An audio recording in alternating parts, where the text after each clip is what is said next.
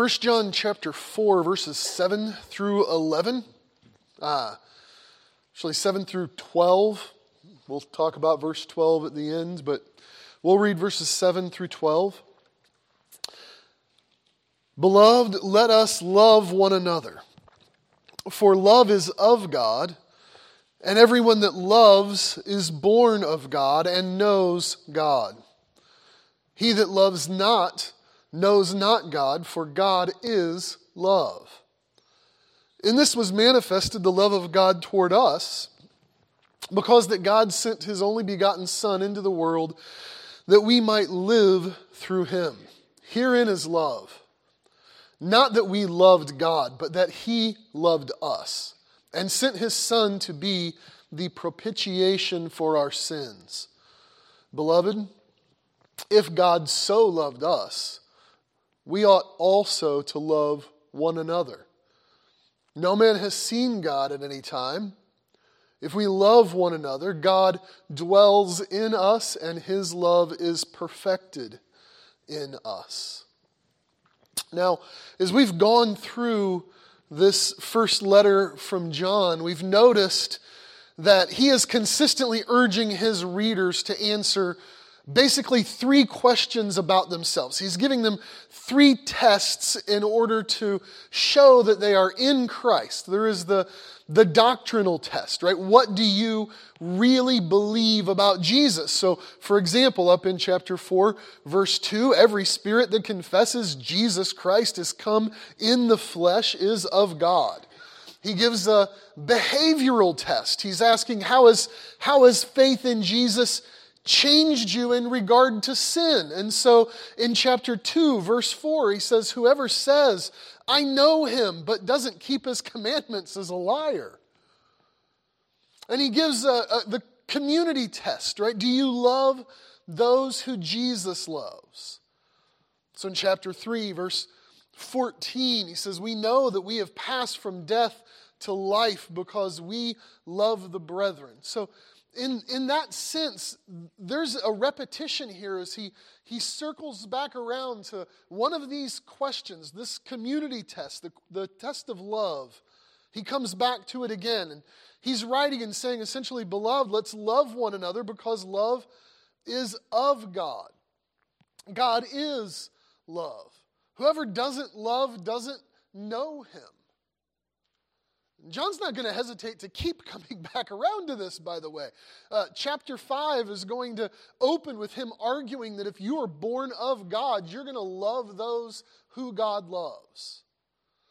So in one way, John is being repetitive here, but what's really happening in our text this morning is that John is giving a defining characteristic of God's love. He's presenting this framework through which the love of God is both known to us and shown to others.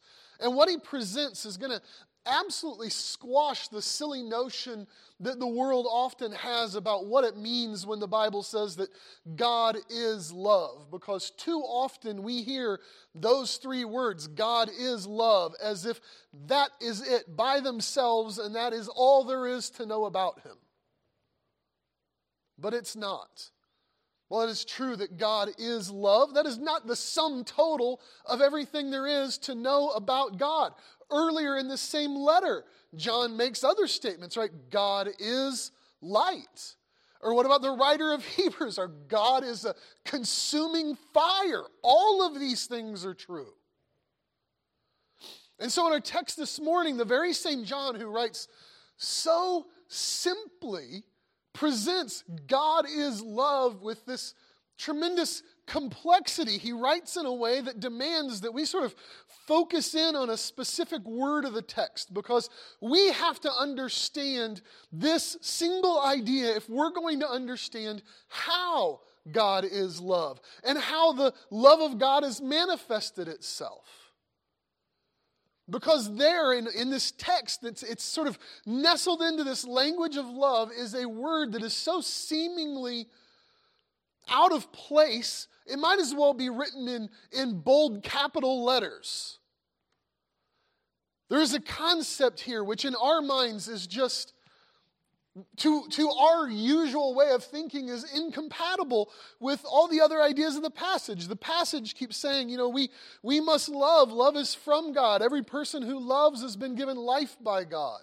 Without love, you'll never know God, because God is love. And God has shown his love by sending his Son to give us life. And God has loved us before we loved him. And God loved us, so we ought to also love each other. But huddled there in this cluster of statements about love is the word at the end of verse 10, propitiation.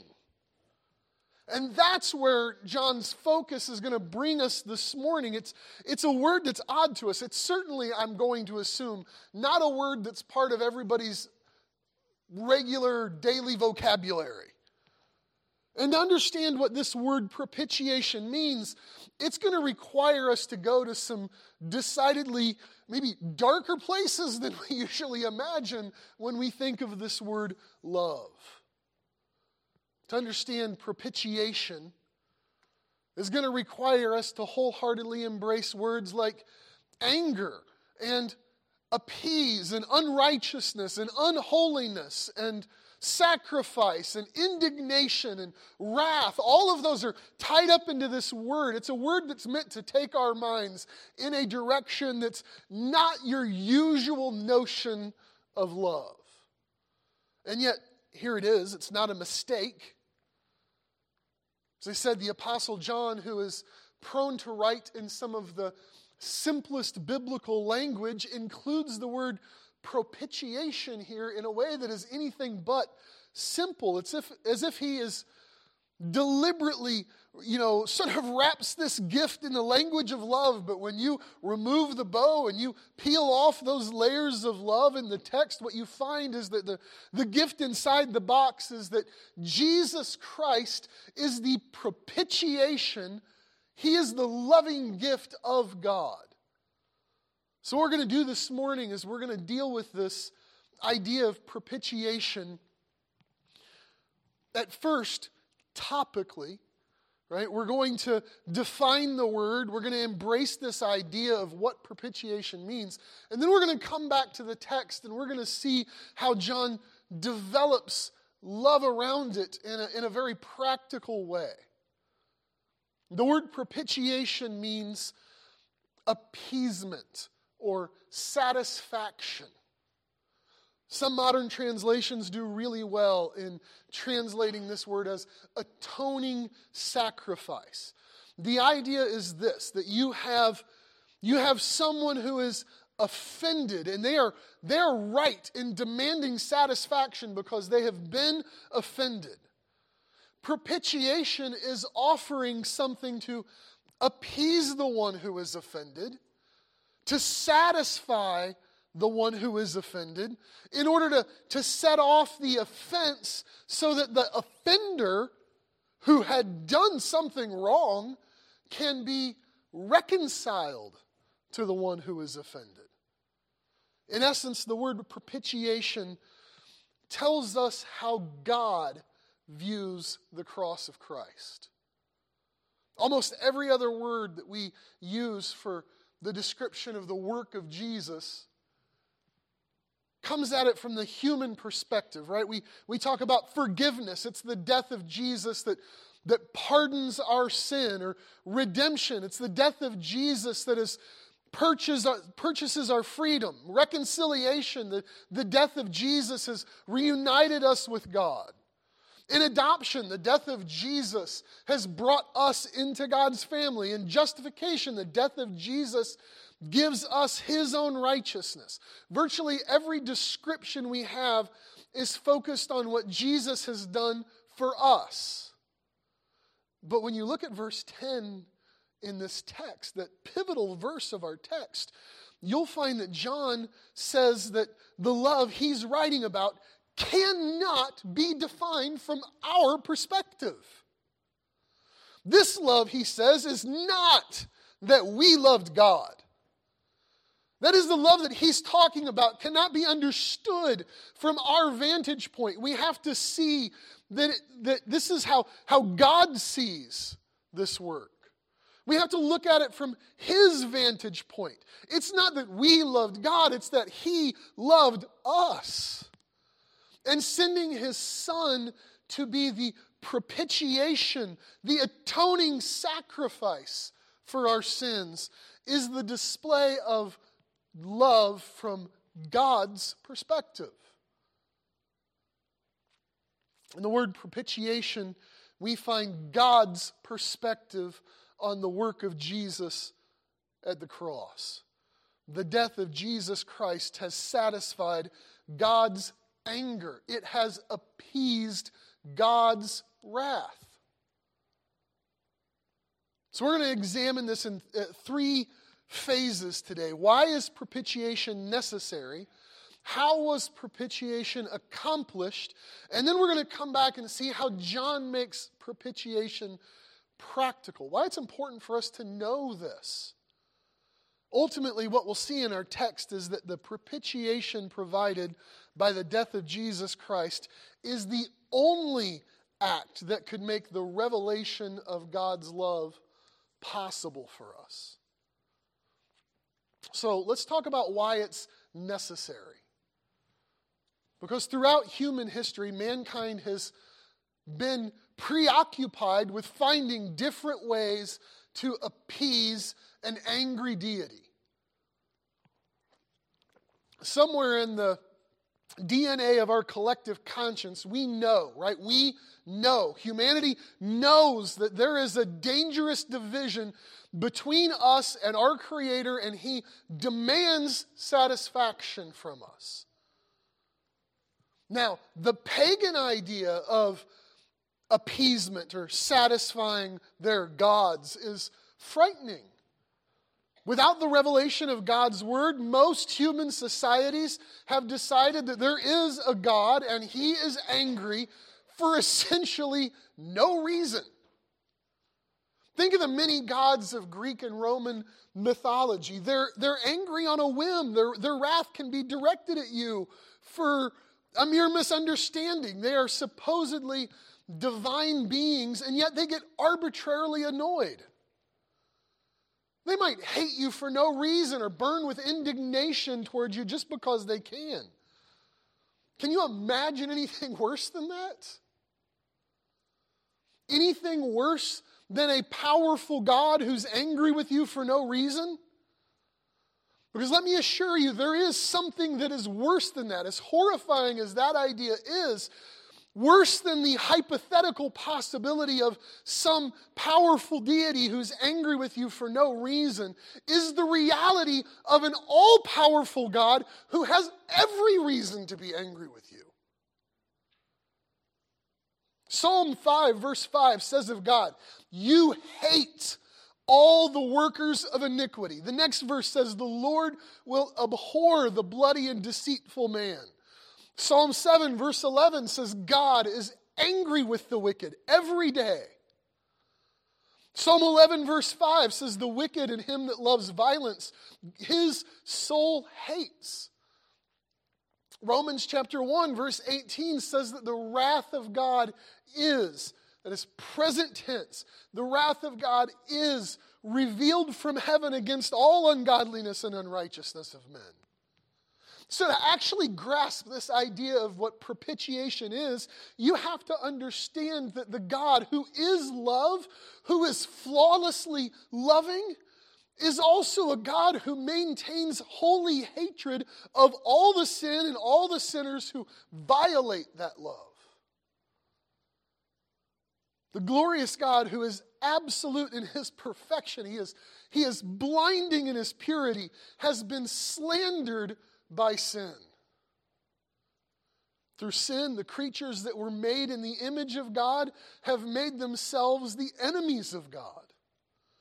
We've trampled his truth underfoot. We've insulted his gracious spirit. In our sin, we slander the God, the creator of this world. We bear false witness about the world he created. We cover our eyes from his light. We plug our ears to his truth. Despite the goodness of God and the good world that he created, we've chosen to be in rebellion against him. And the Word of God denounces all of mankind under the same indictment. Leave a bookmark here in 1 John 4, but look back with me at Romans chapter 3 for a moment.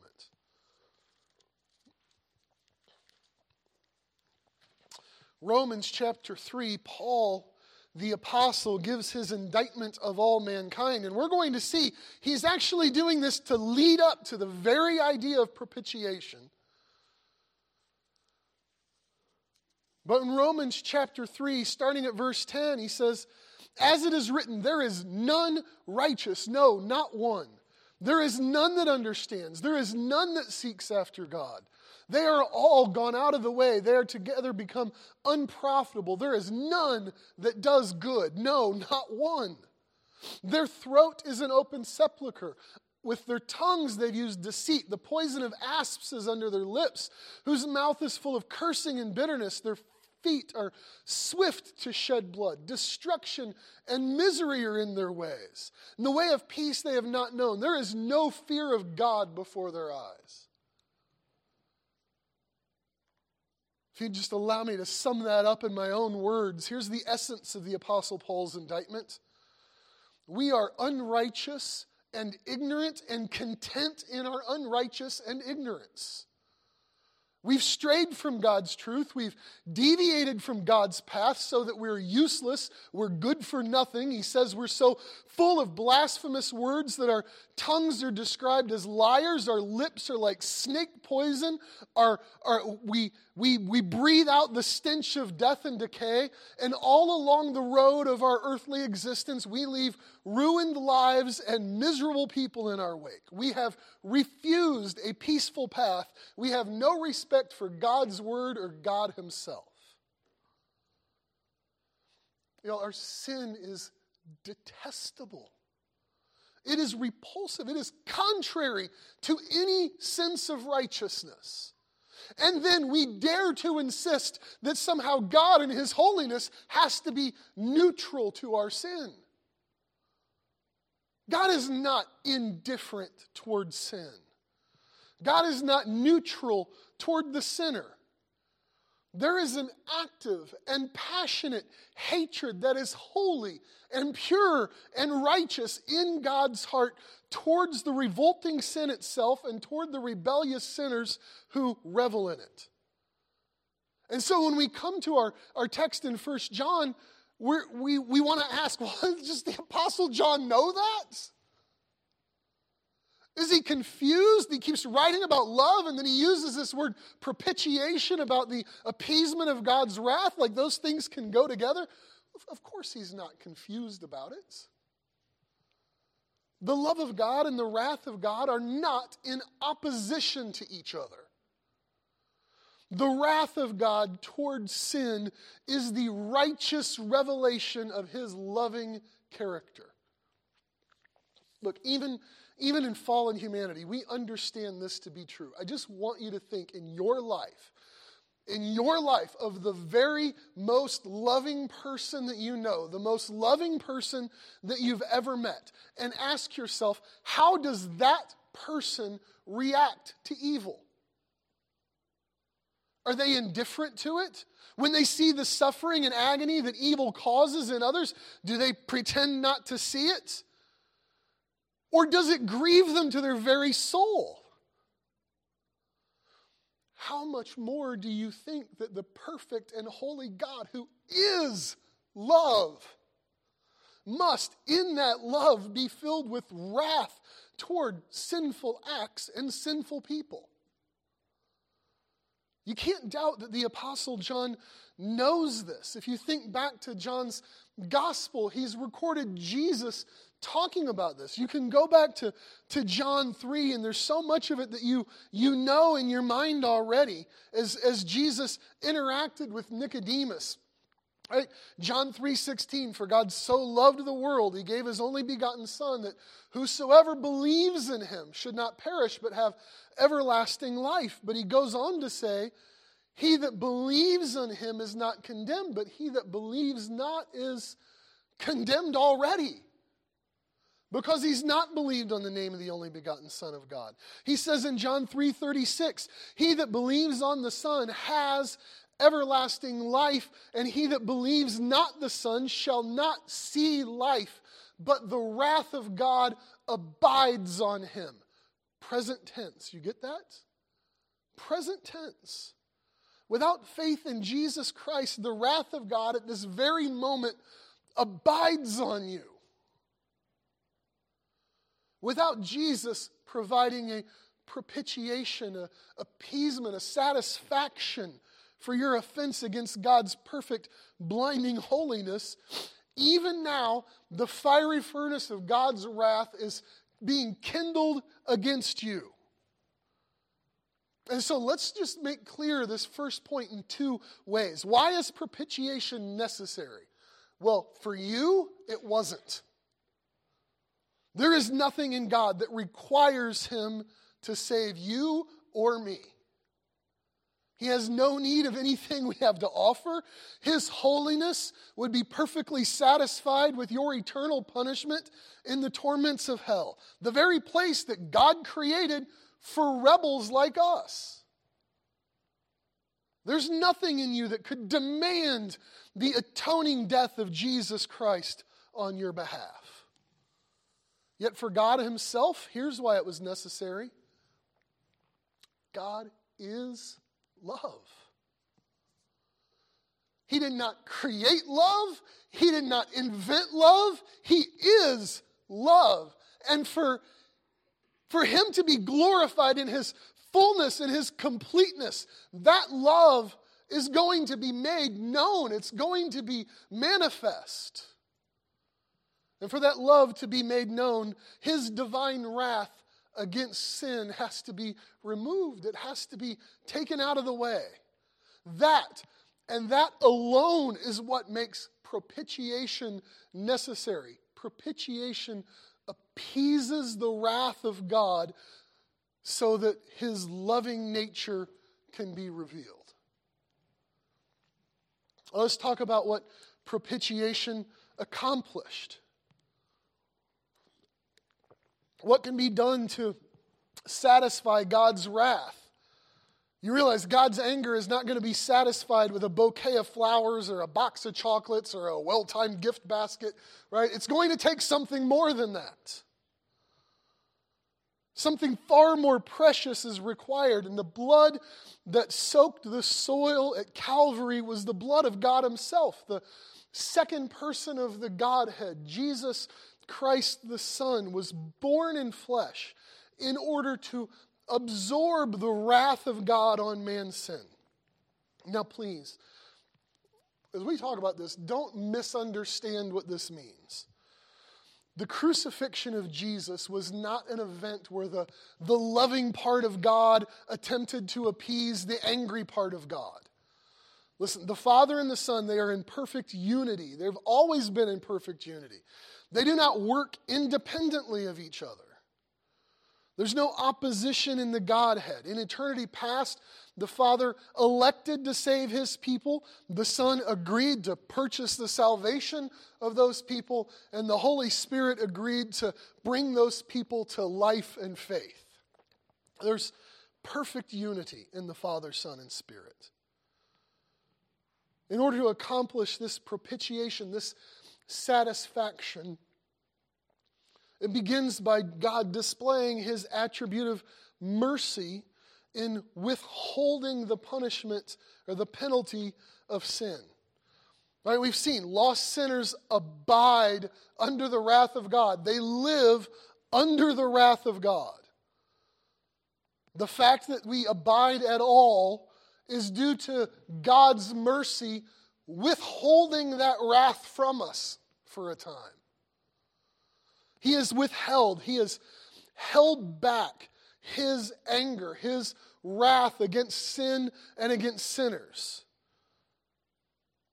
for a time. And in that time, he has sent his Son, Jesus Christ, to be born in the flesh, to live a life of perfect obedience that we rebellious sinners had refused to live. And when he was condemned to die, Jesus, though he had done no sin, was nailed to the cross and took the sins of God's rebellious children onto himself. 2 Corinthians 5:21 says that he was made to be sin for us. Jesus became the very thing that God hates in order to save the people that God loves. And at that moment, that mercy that was withholding the wrath against our sin, the dam that was holding that back, it just opened, it broke, and the wrath of God was revealed. All that wrath that had been held, that was abiding on us, was let go, and it comes on Jesus.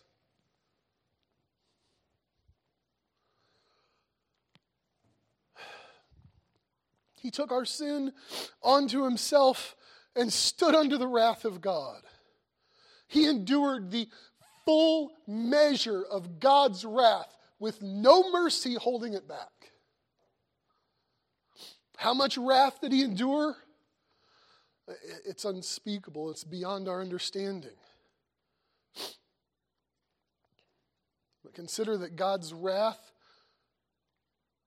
on your sin justly requires an eternal punishment in hell. And add to that the price of my sin and the price of Jack's and of Andrew's and of Larry's and of an innumerable number of people who are going to spend eternity singing, "You have redeemed us by your blood," out of every kindred and tribe and people and nation. The infinite wrath reserved for all of God's people, undiluted with mercy, concentrated into a few hours on the cross. His life's blood was drained from his body, the atoning sacrifice for our sins.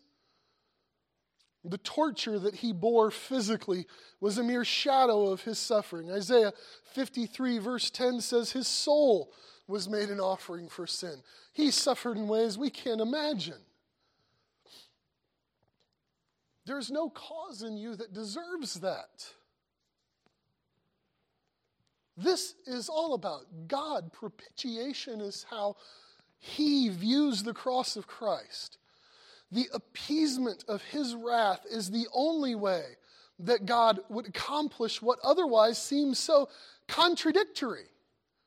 Because it seems like a contradiction that he can be just in punishing sin and still be the justifier, right, to declare us innocent when we know that we have sinned. But if you're still there in Romans 3, listen to what Paul goes on to say. Romans 3, pick up at verse 23. For all have sinned and come short of the glory of God, being justified freely. That word there means without a cause. It's the same word when Jesus said, they hated me without a cause. That is, there is no cause in you that led God to declare you guiltless. You've been justified freely, without a cause, by his grace through the redemption that's in Christ Jesus.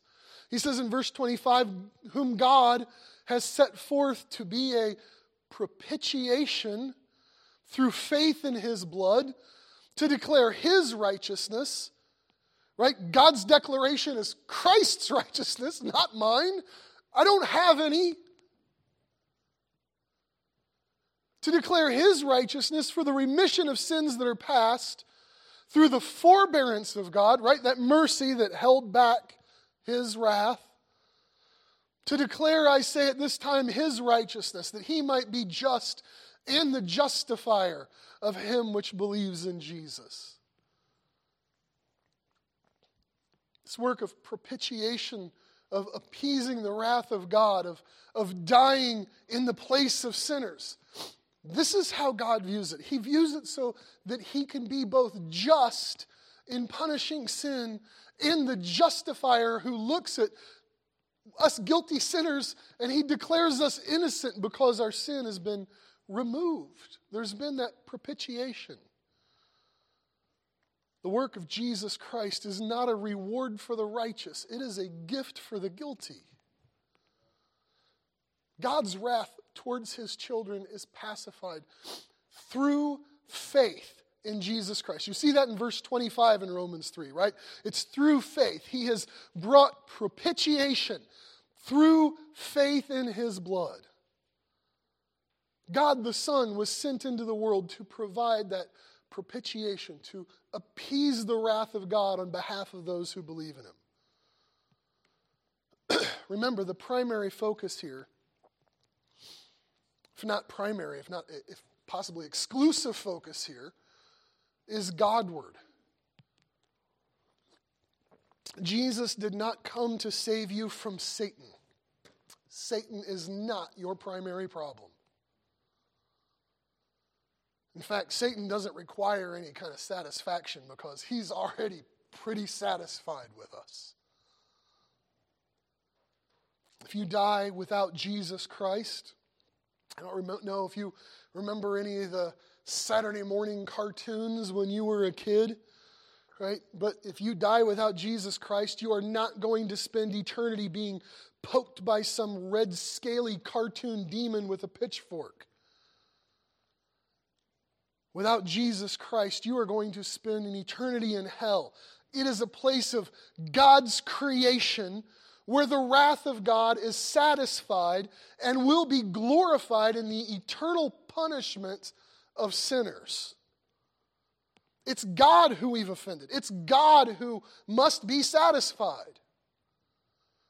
Through faith in Jesus Christ, the Son of God, we are saved by God's love, from God's wrath, for God's glory.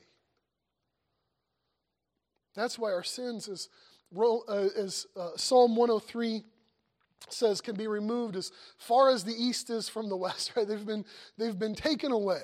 They can be remembered no more. Paul says in Romans 8, there's therefore now no condemnation to them which are in Christ Jesus.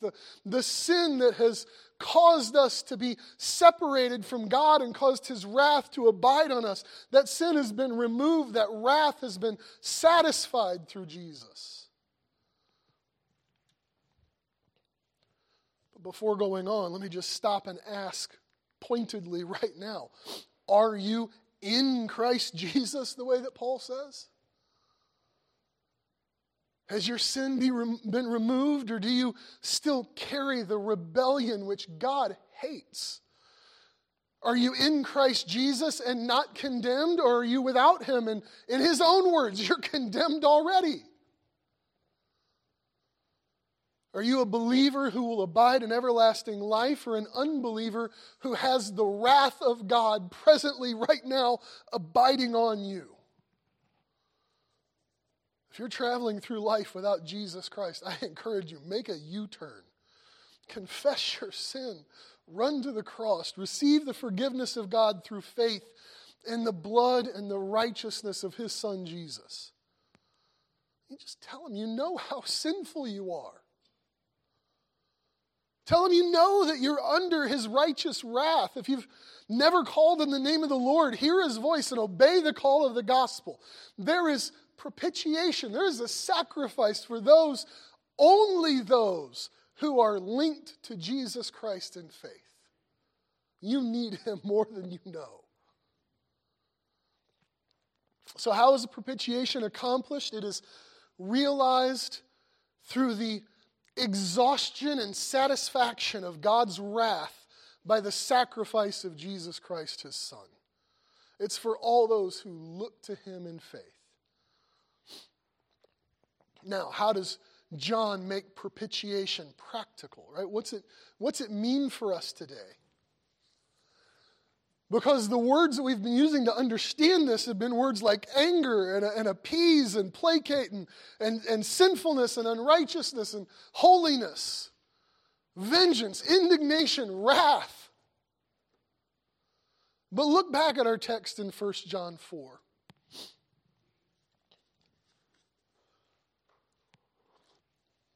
When you look at verses 7 through 12, the Apostle John is clear that in his mind there is one blessed truth that surrounds this idea of propitiation. And that blessed truth is love. Just listen to the text again. Beloved, let us love one another, for love is of God, and everyone that loves is born of God and knows God. He that loves not knows not God, for God is love. In this was manifested the love of God toward us, because he sent his only begotten Son into the world that we might live through him. Herein is love, not that we loved God, but that he loved us and sent his Son to be the propitiation for our sins. Beloved, if God so loved us, or in that way loved us, we also ought to love one another. There are two sort of quick practical applications I want to take from the text. First, John argues that propitiation flows out from God's love. It's not in contradiction to it. It's common to think that God's love was purchased for us by the work of Jesus Christ, but that is simply not true. God did not love us because Christ died. Christ died because God loved us. Listen to verses 9 and 10 again. And this was manifested, the love of God towards us. This is how God's love is known. Because he sent his only begotten Son into the world. So the giving of Jesus Christ was so the love of God would be made known. That we might live through him. Herein is love, he says in verse 10, right? This is love. If you want to know what love looks like, this is love. Not that we loved God, but that he loved us and sent his Son to be the propitiation for our sins. It is the pre-existing love of God that led him to send Jesus to be the propitiation for our sins. It's the pre-existing love of Jesus that made him willing to come and be the propitiation for our sins. How well that fits with what John's saying here. Propitiation didn't happen because God was loved. It only happened because God is love. If it's God's wrath that needed to be satisfied, it is God's love which did the satisfying. You know what that means for you today in a practical sense? Through faith in Jesus Christ, you can know that God is for you. Every drop of that raging river of God's divine wrath has been absorbed by the work of Jesus Christ the Son.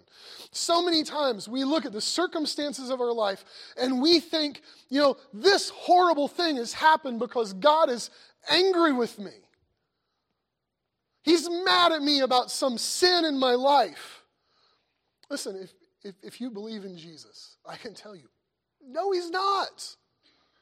He's not. Now, surely there are things that God could bring to pass in our life in order to lovingly correct us, and correction is not always fun. It's not always easy, but it's for our good.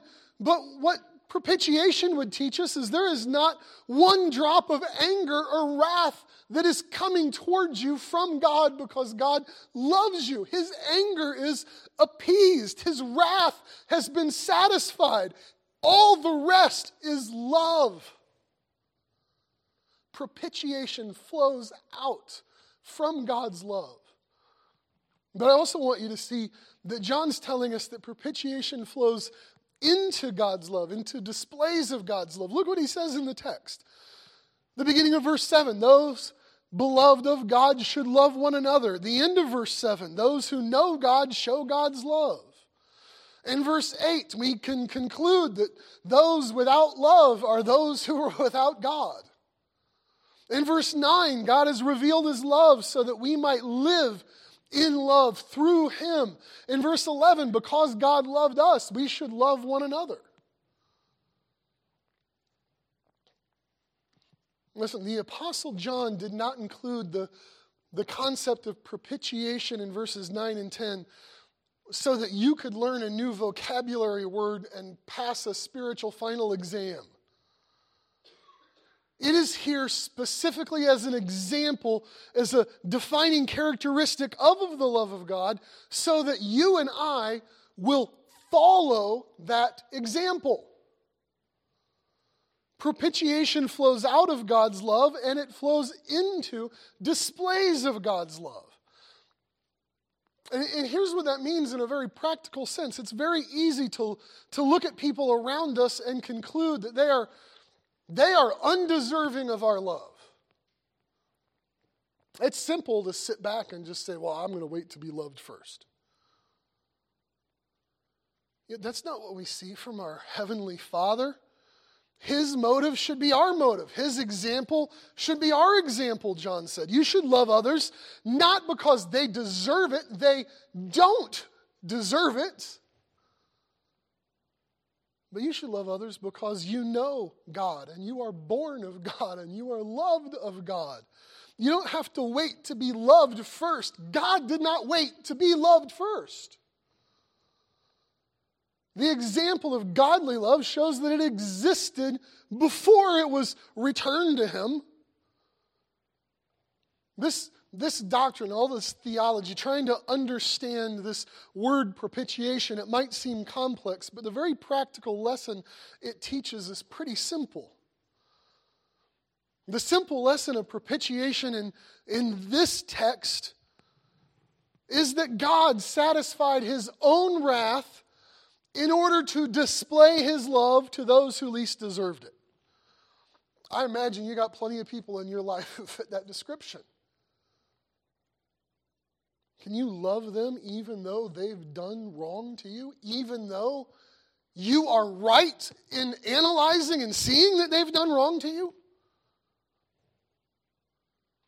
Because you know they aren't going to make it right, are they? And that's the world we live in. Are you willing to make a sacrifice of yourself so that you would set aside your own wrath in order to display the love of God towards those people in your life that do not deserve it? You can either hear that as an unreasonable request, or you can be honest and say, well, that's just not asking much in comparison to what God did for me through propitiation.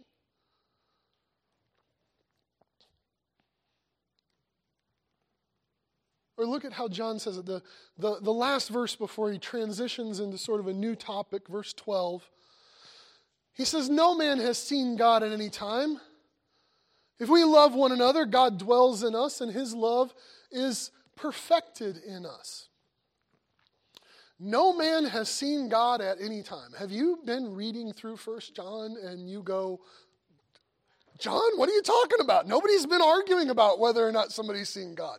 Like, why are you throwing that statement in there? It seems out of place.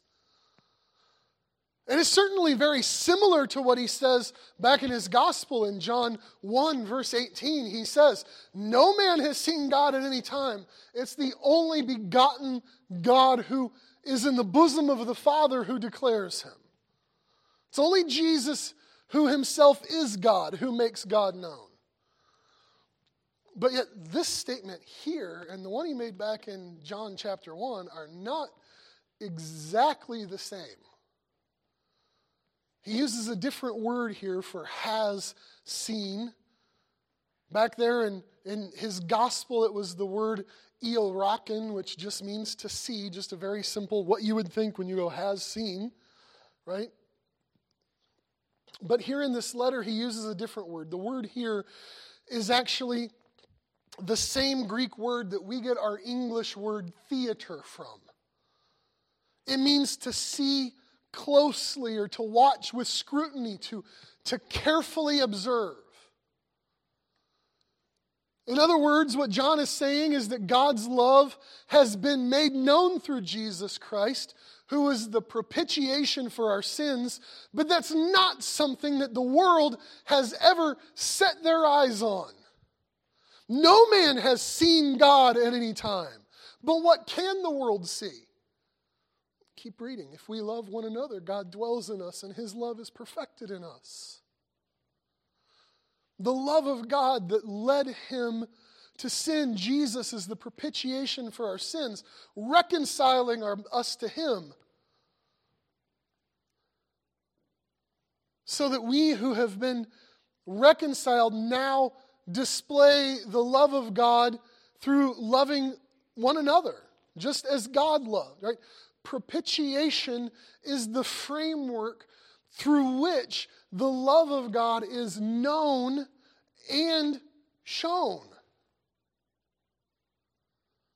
So that we who have been loved by God in this way, we step onto the world stage and we are displaying God's love through our love.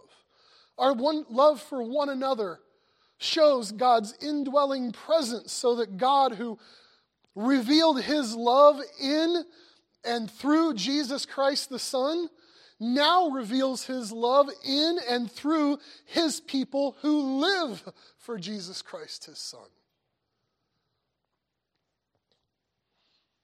Because God sent his Son Jesus to set aside the wrath reserved for you, and all that wrath that you think that you are right in reserving for others in your life, calls us to set it aside in order to love the way that he loves. Okay, let's go to the Lord in prayer. Heavenly Father, Lord, we thank you today for your word, and we thank you for your love. We thank you for your Son, Jesus Christ, who came to be a display of your love. Lord, we confess that we have sinned. We confess that we are sinners. We know that you would be perfect in your love and in your holiness by just condemning us to everlasting punishment in hell. But Father, we praise you that you, in your mercy and love, you sent Jesus to reconcile us to you through his blood. We cannot express gratitude enough. But Father, help us to follow your word, that we would understand the setting aside of your wrath in a display of love, and that our calling is to set aside our own anger to display your love. Lord, we need your help in this. Give us the guidance of your Spirit. Help us to do it for your glory. And we ask it in the name of your Son, Jesus. Amen.